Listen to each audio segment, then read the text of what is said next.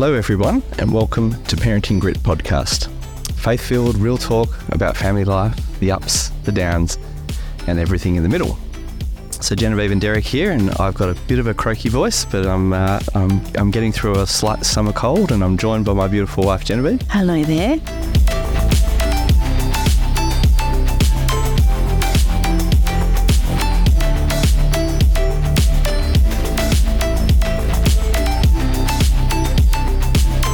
How are you, hun? I'm feeling okay, so I might stay away from you. Fighting fit. So I've got my radio voice on today, so I apologise for that. But thanks for joining us today, and this is our last podcast for 2023. It is. So in this season of Parenting Grit, we have been taking a tour through some of the highlights of one of our favourite parenting resources, which is the book Parenting, 14 Gospel Principles That Can Radically Change Your Family by Paul David Tripp.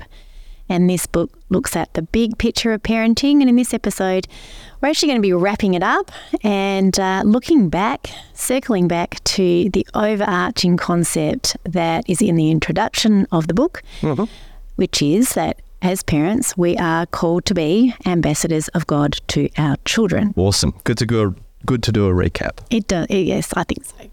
So as mentioned in the introduction, this book is a reorienting book. And I think that's something we all need as parents is, the occasional nudge in the right direction. And the overarching premise is that we are ambassadors of God to our children, and it underpins all the other ideas throughout the text that Paul David Tripp goes into. Excellent. So ambassadors. Ambassadors are not free to impose their own agendas, but they are tasked with representing the culture, laws, and economy of the one they represent. And as Tripp mentions, ambassadors ask, what is the plan? What is the will and plan of the one who sent me? And I think that's a really good positioning for us to take that mindset of what is the will and the plan that God has for our families and for our parenting. Yeah, and recognising that sometimes, the will for one child is slightly different to another one, which is also a whole bunch of trickiness sometimes. Yep. And it's really easy to forget this amidst our daily lives parenting our children. We forget our need of God's mercy and strength, and we forget to see our children's needs as we instead try to put out the many fires of misbehaviour, conflict, etc. that arises in family life. And we're all guilty of that, and that's quite natural. That's just, how family life rolls. But as Tripp says, our children are needy. They need guidance and protection. They do. They need help and rescue. They need wisdom and instruction. They need confrontation and discipline. They need patience and grace. They need love and compassion. They need support and provision. They need to see God and themselves with accuracy. Yeah, that's awesome. And because of this, our primary call as a parent is to represent God, His mercy, love and grace to our children. So to wrap this up today, we have a few thoughts about what this looks like for our families and in our families. So the first point being, let us as parents show our spiritual disciplines to our children. Well, that's a good one. Yeah, totally. And so that our kids need to see and experience our spiritual walk and our spiritual disciplines on a day-to-day basis. And things like, reading your Bible, quiet times, devotions, being in a position where our kids are free to sometimes interrupt you in that space because they want to know what's going on, and you can talk to them about that. But they want to see, or they need to see, I should say, parents physically and regularly in their Bible. Yeah. Prayer is another one. Prayer is a big one.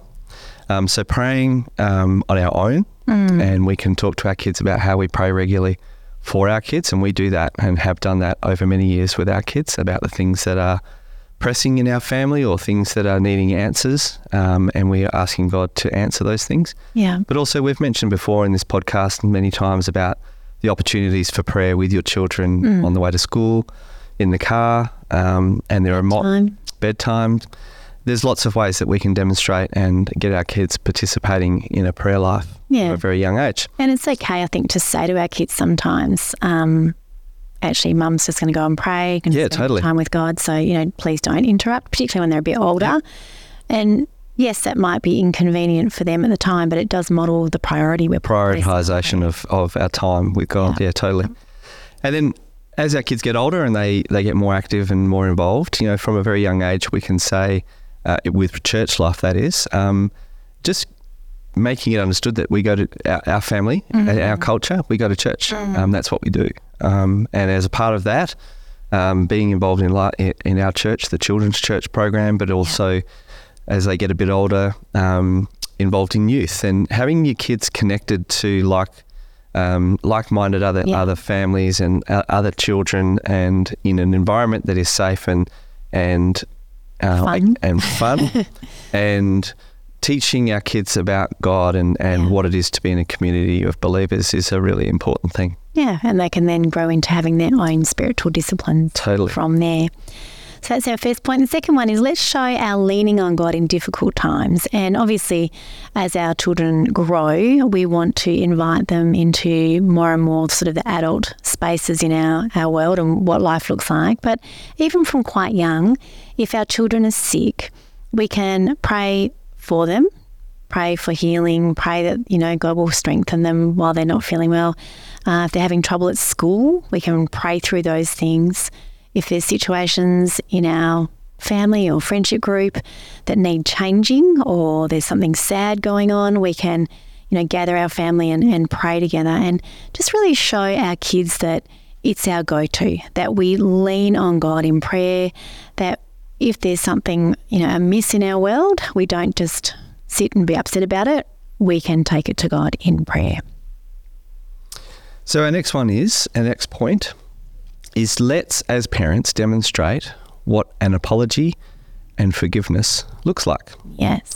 Now, I think Genevieve's deliberately given me this one to share today because I do feel, and dads, you're probably out there, and if you're listening, you probably feel like, much like me, you've dropped the ball in this area many times, and you felt like you've had to apologise too many times, I guess is my point. But the power of an apology and asking your children for forgiveness and vice versa is a really, really important part of them growing and developing and understanding that your mum and dad do make mistakes. Mum and dad don't always get it right, and neither do they. And so an apology and forgiveness is a two-way dialogue. But also that links back to our point on prayer, and that is asking God to also forgive us for the things that we do wrong. So that's a really important thing, but demonstrated through our parenting is really key. And even helping our children, once they have asked God for forgiveness in certain areas, to also learn to forgive themselves and to move on when they know that they've perhaps done something wrong. And as parents, not digging up, when that has transpired, not digging up the past. I know that I've fallen into that bag as well. Yeah. And that is, something else happens and you go, oh, I remember when you did that, 6 months ago, and remember this, and it's not helpful. If you've gone through that process of apology and forgiveness, then put it to bed and move on. Yep. Let some forgetfulness happen as well. Totally. Okay. And then we have let's stand in our culture and be ambassadors of God instead of loving the worldly culture around us. So this is a bit of a tricky one. But it comes back to, in our families, what are we saying yes to and what are we saying no to? Yep. And just making it really clear in our families that sometimes our yeses and nos are going to be perhaps different to other parents, particularly when your kids are in school. What we will allow and disallow in our homes might look different. And we never really allowed our children, say, to speak rudely to one another. We didn't let them whinge and fight and bicker. We would stop that, we'd shut that down. Whereas in some other families we saw around us, that was quite common. But we wanted our kids to be friends with one another, and so we would shut that down quite quickly. Sometimes what we would allow our kids to attend would be different movies or parties, just things like that. And, we weren't sort of full of naysaying. There was plenty of yeses happening as well. But just being aware that sometimes we wanted to stand in a way that was a bit more sort of godly, a bit more protective of our children and their innocence and their childhood. And it's okay to stand out and be different and to represent God's culture instead of a worldly culture. Absolutely. Overall, we need to keep ourselves as parents in fresh daily relationship with our God so that we know who He is, that we don't forget that, and we know who we are in Him, that we might be equipped to be ambassadors of God in the lives of our children. And it really doesn't, come right back to that. We need to be the adults, and part of being a grown-up is recognising, all those things, like when we need to ask God to forgive us, or when we need to apologise, or when we need to take on board a more godly worldview perspective on things. And so finishing up this thought from Tripp, he says, our children are God's trophies of His redemptive work, and we as parents get to be tools in God's hands in the lives of our children. What a blessing. What a privilege. Absolutely. And I don't know about you, but I really want to be more and more an increasingly better ambassador of God in the lives of our kids. For sure. So on that note, there are our points for today, and sort of a wrap up of the book that we've been working our way through. So we're going to finish today. We're going to pray, huh? How about that? Sounds good. All right. Father God, we thank you, Lord God, for the absolute gift it is to be parents, and for our children as they are growing through all ages and stages, Father God. I pray, Lord God, that you would help all parents, Lord God, to call on you, Father God, for the strength that they need. Thank you, Lord. Father God, I pray that we would be true representation of the culture that you want us to have, Lord God, a godly culture in our homes. I pray, Father God, that we would instill into our children, Father God, just the love and forgiveness and grace that you offer, Lord God. Thank you, Lord. That they would capture that in their hearts, Lord God, and make it their own as they grow. Father God, I pray that we would be demonstrating, Father God, to our children each and every day, and that your hand would be upon us, Lord God, as sometimes it's not always easy. I pray, Lord God, that you would give us strength. In Jesus' name I pray. Amen. Amen.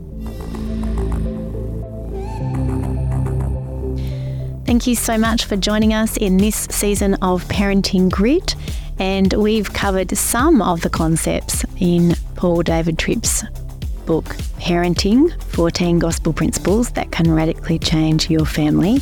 But there's 14 of them. We've only really covered 9. So there's 5 bonus concepts if you would like to get a hold of this resource yourself. Excellent. And we have put the link for that on our Parenting Grit Facebook page.